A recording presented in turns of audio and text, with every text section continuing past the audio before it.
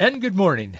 I'm Gary Randall. Thank you so much for joining me today. It's Tuesday, September the 14th, 2021, in the year of our Lord. Today on September 14, 1814, Francis Scott Key. Yeah, I mentioned him yesterday because he was in the fight overnight. Well, it's the next morning now.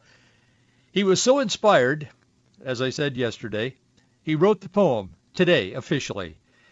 He titled it Defense of Fort McHenry. Later, that poem was changed to The Star-Spangled Banner. He wrote it after he witnessed the American flag still flying over the Maryland fort following a night of British naval bombardment during the War of 1812. The Star-Spangled Banner, oh say can you see, by the dawn's early light. Today in 1812, Napoleon Bonaparte's troops, they entered Moscow, Russia, following the Battle of Borodino.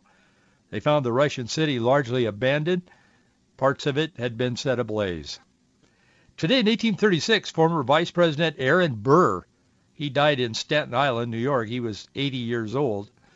Today in 1861, the first naval engagement of the Civil War took place. The USS Colorado attacked and sank the Confederate private schooner Judah off Pensacola, Florida. Today in 1901, President William McKinley, he died in Buffalo, New York. He died as the result of gunshot wounds that had been inflicted by an assassin. Vice President Theodore Roosevelt succeeded him. Teddy Roosevelt became president. Today in 1982, Princess Grace of Monaco, she was formerly the film star Grace Kelly. She died at age 52 of injuries from a car crash the day before. That, of course, had a lot of intrigue around it. Some said that the brake lines to her sports car had been cut. She was driving down out of the mountains of Monaco down to the city and lost control of her car. There were a lot of things that were said about her death, a lot of conspiracies and a lot of truth, I'm sure. Today in 2001, Americans packed churches, clogged public squares on a day of remembrance of the victims of September 11. President George W. Bush, he prayed with his cabinet, attended services at Washington National Cathedral. That was today in 2001. Then he flew to New York. This was the day where he waded into the ruins on the World Trade Center and took the bullhorn that guy, that fireman, I think he was, that had it. And he said, they said, can you hear me now? And he said, yeah, we can hear you. And the whole country can hear you. And soon the world's going to hear you. Remember that famous response. It was one of the more famous things that President Bush said spontaneously. That happened today in 2001. America was still stunned. We had never been attacked in that way before. 5 years ago today, Hillary Clinton's campaign released a letter from her doctor. The doctor said she is recovering well from pneumonia. A lot of people didn't believe she had pneumonia. She had a little bit of dementia, and she had some other issues. But anyway, they said it was pneumonia. And the doctor said she remains, quote, fit to serve as President of the United States. Well, the people saw otherwise. They did not elect her. 1 year ago today, the Associated Press said this.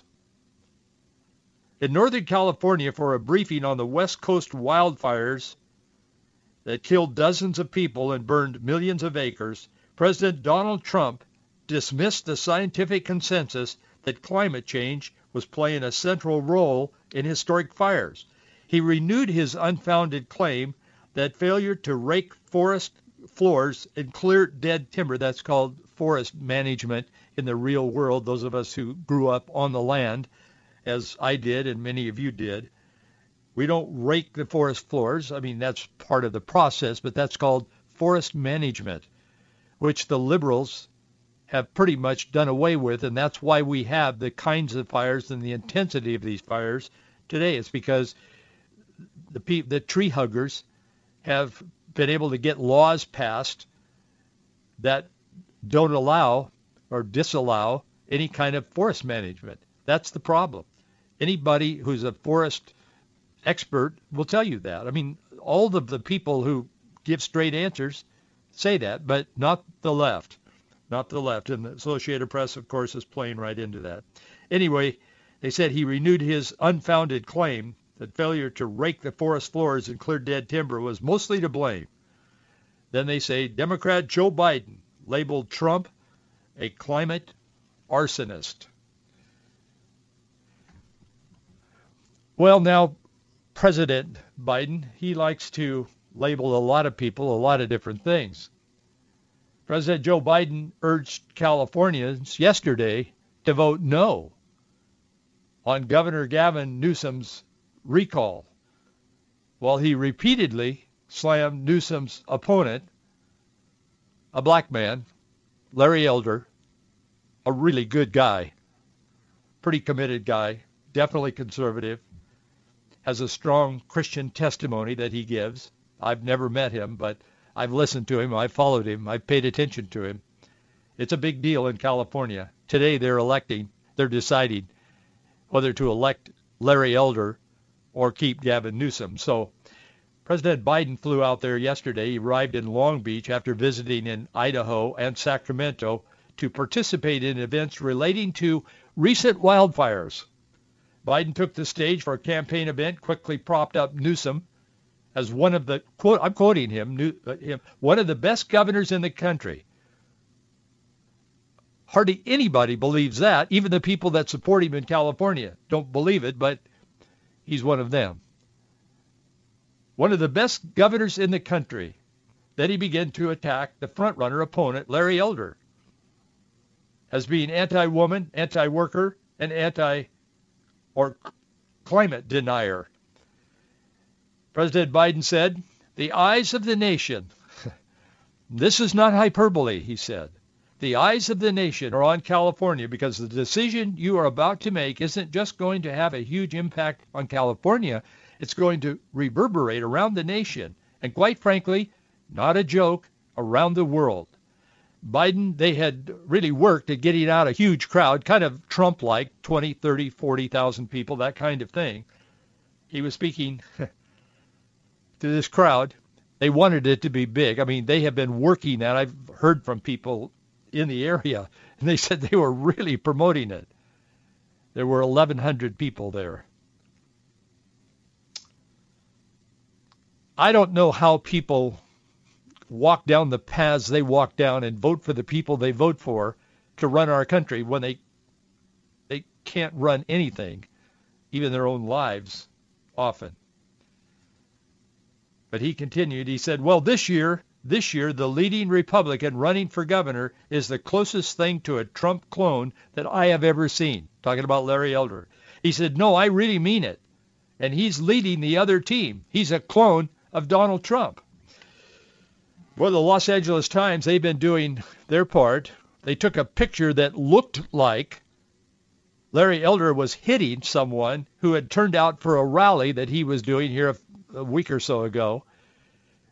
And they ran the picture with that gives the reader the impression that he was striking someone with his hand, a woman, in fact. And they called him a woman abuser. Then other pictures came out of the same incident from other angles, and he wasn't doing that at all. He was raising his hand to touch his head or something like that while he was talking to her. It's bizarre. This has really gone over the edge in California.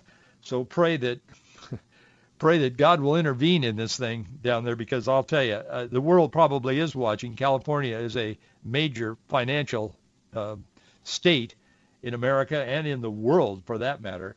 But that's taking place. We'll be talking more about the outcome of that. It's interesting what has happened there. It parallels kind of what happened in the last presidential election. I've been paying attention to it. Most of the polls have shown that it was very close between Larry Elder and Newsom. The people that wanted Newsom to remain in office, as opposed to the people who wanted him recalled as governor because he's done such a horrible job, and he has. I mean, he's just invoked all of the policies that Joe Biden is doing. He's doing the same thing in California that Biden's doing to the country right now, and he's getting pretty much the same results. So about half of the people, I mean, it's been very close. I mean, it's been within a couple of points over the last number of weeks. And then all of a sudden, About a week or so ago, a week and a half ago, all of a sudden I started seeing polls that show it's not close. Newsom is 16 points ahead. It just flipped. All of a sudden, it was almost an identical reflection, an echo of what happened in the presidential election. I don't know what's going on there, but that doesn't fit normally how people think and how they change their minds, because nothing has changed except the numbers. So we'll see what happens, but I don't know. I won't say more than that, but you can fill in the blanks with your own opinion. But that's what's happening in California. We'll keep you posted. We'll probably talk about a little bit tomorrow about what's happening there in California today on Tuesday as they have their election. I got this letter that I want to share with you. It's a little longer than a note that I usually comment on that we get from our listeners on this program. But it says, Dear Gary, I spent 19 months in Germany in a Pershing 1 nuclear missile unit from November 69 to May of 1971 as a deterrent to keep communist Russia from getting expansion at the wall that they had built, not to keep West Germany out, but to keep East Germans from leaving the poverty of communism. We lost there due to liberals in Congress and a dominated press by radical left-wing idealized Democrats. America is now governed by the Marxist communist left that now hates America, not because of their zealous utopian dreams, but because Christians don't know their Bible. They're all too attracted to the mammon of this world and easy living, too busy, too timid, too lazy to get involved, living deep in debt like the world to afford the financial cost of getting involved to hold politicians accountable. In Matthew 16:18, this man said he's been a long-time contributor. To my knowledge, I've never met him personally, but he's supported this ministry for years. I don't think I've met him, but I know him through the notes he's written. I know his heart. He said, living deep in debt like the world to afford the financial cost of getting involved to hold politicians accountable. In Matthew 16:18, Jesus says the gates of hell will not prevail against the church. That's not defensive language. The meaning is offensive. The church should be shoving back, but a dead church has no zeal. Think about that. Our pulpits are silent on every moral issue. Try explaining Matthew 5:13. That's about ye are the salt of the earth. And if the salt loses its savor, it's good for nothing. That's the verse. That's Jesus talking. Matthew 5:13. 14 says you are the light of the world. Most of us know that verse. Anyway, he said, try explaining Matthew 5:13 to our modern average Christian next to us in church. Yawn. We are where we are because of the silent pulpits on abortion, LGBTQ lifestyle, silent on destructive drugs, alcoholism, pornography, etc. And he names a list of things. Thank you for what you do. God has called you and put you behind the microphone. May God bless you with long life and continual courage as we move forward. Warmest regards, his name. Thank you. And thank you to all of you who support this ministry. I don't take time to talk about it because we only have a half an hour. Often I wish we had an hour. I do. We don't, though. But we try to cover as much material as we can during this half hour. Got this note from Wenatchee. Beloved, with a generous check every month. Beloved, I wish above all things that thou mayest prosper and be in health, even as thy soul prospers. I think you know that that's 3 John 1:2. That is the word of the Lord. I receive that, by the way. I want to live long and be in good health, and I want my soul to prosper because that's the most important thing. Got this note. Gary Randall, we listen to you on KPDQ here in Salem, Oregon. Thank you for your work.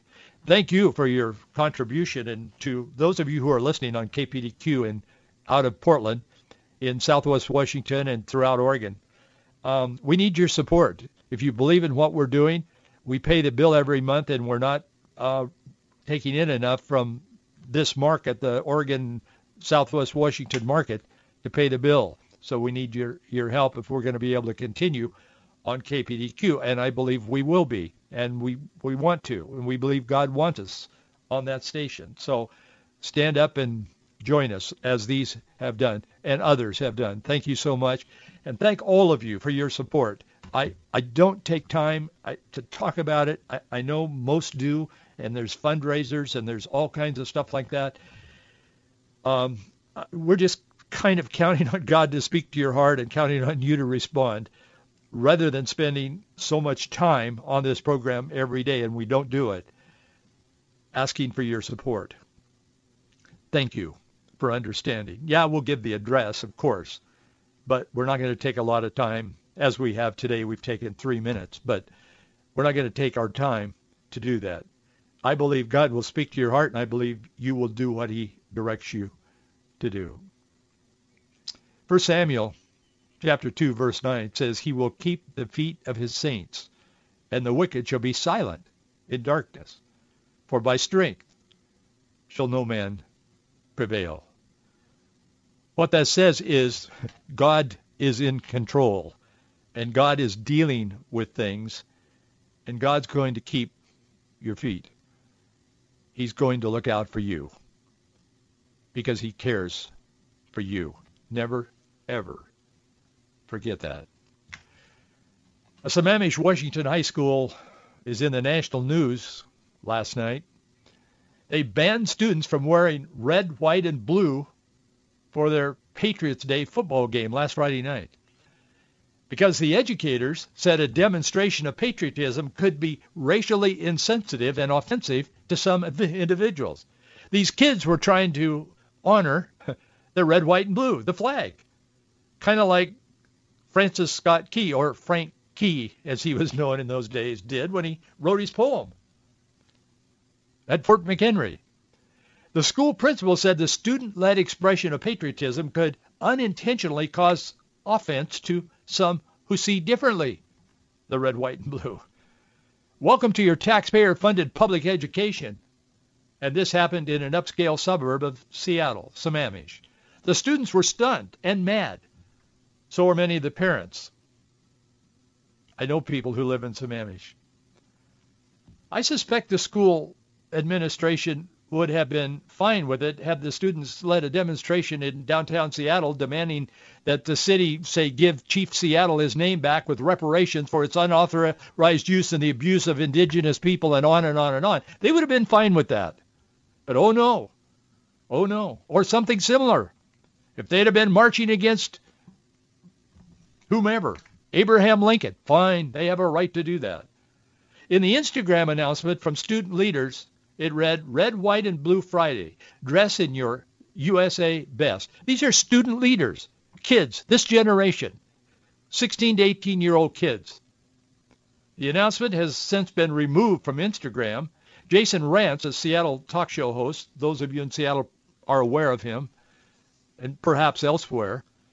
He says students wanted to do something to remember the tragic events, but staff intervened. Well, indeed, they did intervene. The principal said it could unintentionally cause offense to some who see it differently.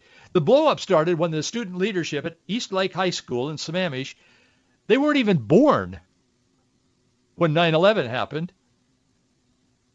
And they have been the ones upon whom accurate history has been withheld until it can be revised, wanted to make their Friday night football game an expression of pride and patriotism for our country, thinking who could possibly not agree with that? Well, their teachers and their administrators disagreed. They wanted to honor those who lost their lives to terrorists. Who would not want to do that? Well, the administration didn't want to do that. The public school would have none of it. The principal claimed wearing those colors could unintentionally cause offense to some who see it differently, and they repeated this phrase again and again and again. These educators. The school pulled the plug on the patriotic student leaders. The student body learned of the decision Friday morning during announcements. They were all set to go to wear their red, white, and blue clothes, whatever. The kids are mad, they're confused and disappointed, and so are their parents, and I'm glad. They should be. One student leader said on Rantz's talk show yesterday, at this point, I was fairly upset and confused as to why the theme was changed so I went around asking students in our leadership what happened. Administration said it would be seen by some as racially insensitive, I was told. It was then that kids began to get it. Racially insensitive. What in the world does honoring those who died in 9/11 and wearing red, white, and blue have to do with racial insensitivity? Well, a lot if you're a left so-called progressive. Eastlake was playing a team from a predominantly black Rainier Beach suburb of Seattle, and these overseers of your children at your expense were saying, no, we don't know this, but it might, the red, white, is that racism? Yes, it is in their minds. One mother emailed the principal, this Chris Beatty, to ask what happened. She was shocked by the response. The response from Chris Beatty, the principal of Eastlake High School: our leadership teachers made this decision and explained it to students, Beatty said. I know tomorrow is 9/11. This was last Friday. I know tomorrow is 9/11 and understand the sacrifice and values our flag represents. No, he doesn't. But I think they just don't want to unintentionally cause offense to some who see it differently. Associate Principal Darcy Brainerd shared the same identical statement with another parent who demanded an explanation. However, neither Principal Beatty nor District Communications Director Shannon Parthamer explained who would take offense and why wearing red, white, and blue would be offensive to begin with. No one seemed to know, or they wouldn't say. Rance got Parthamer on his show and asked a little bit about this. She assured him, this is the lie. She assured him there was no implication towards the opposing team. Well, if there wasn't implication towards the opposing team, what was it? Nobody can say. They don't know. They're so indoctrinated. No, not the children, the leaders, the educators. They're so indoctrinated in their progressivism that they can't even speak the truth. They can't make a decision and then stand with it. Finally, she admitted publicly on the radio on Jason's show yesterday, she admitted that one unnamed staff member was responsible for making the decision to cancel the theme. Now, is that true? I don't know. Maybe they're just blaming an unnamed staff member. The media thrives in anonymous comments, and anonymous people said this and that, and anonymous people say Trump should be removed and Biden should be installed, not as president, but as, whatever. This was that kind of thing. In fact, Beatty admitted that he was not actually in the loop on the decision until it became a local, then a national news story. He said, I understand your perspective. I was not looped into this conversation until an hour ago, he told one parent. I do want to clarify that schools do not have a right to ban students from wearing anything as long as it is not lewd, vulgar, etc. And the theme red, white, and blue definitely would not fit that category. Oh, well, thank you for clarifying that. That is the nonsense that you send your child off to on the yellow bus every day. I am an advocate for education. We've got to be educated. We've got to be informed. We've got to know. But public education has devolved to where that's not what it's about anymore. It's about twisting the minds of our children to believe a policy-based, progressive, relativistic basis of thinking, which has no fixed values. They call whatever they believe on a given day a value. That's not a value. It's a tool to advance whatever it is that they're trying to advance. Values are eternal values, or they're not values at all. They're ideas. Ryan Ware is the Eastgate senior class president. Nice kid from what I could observe.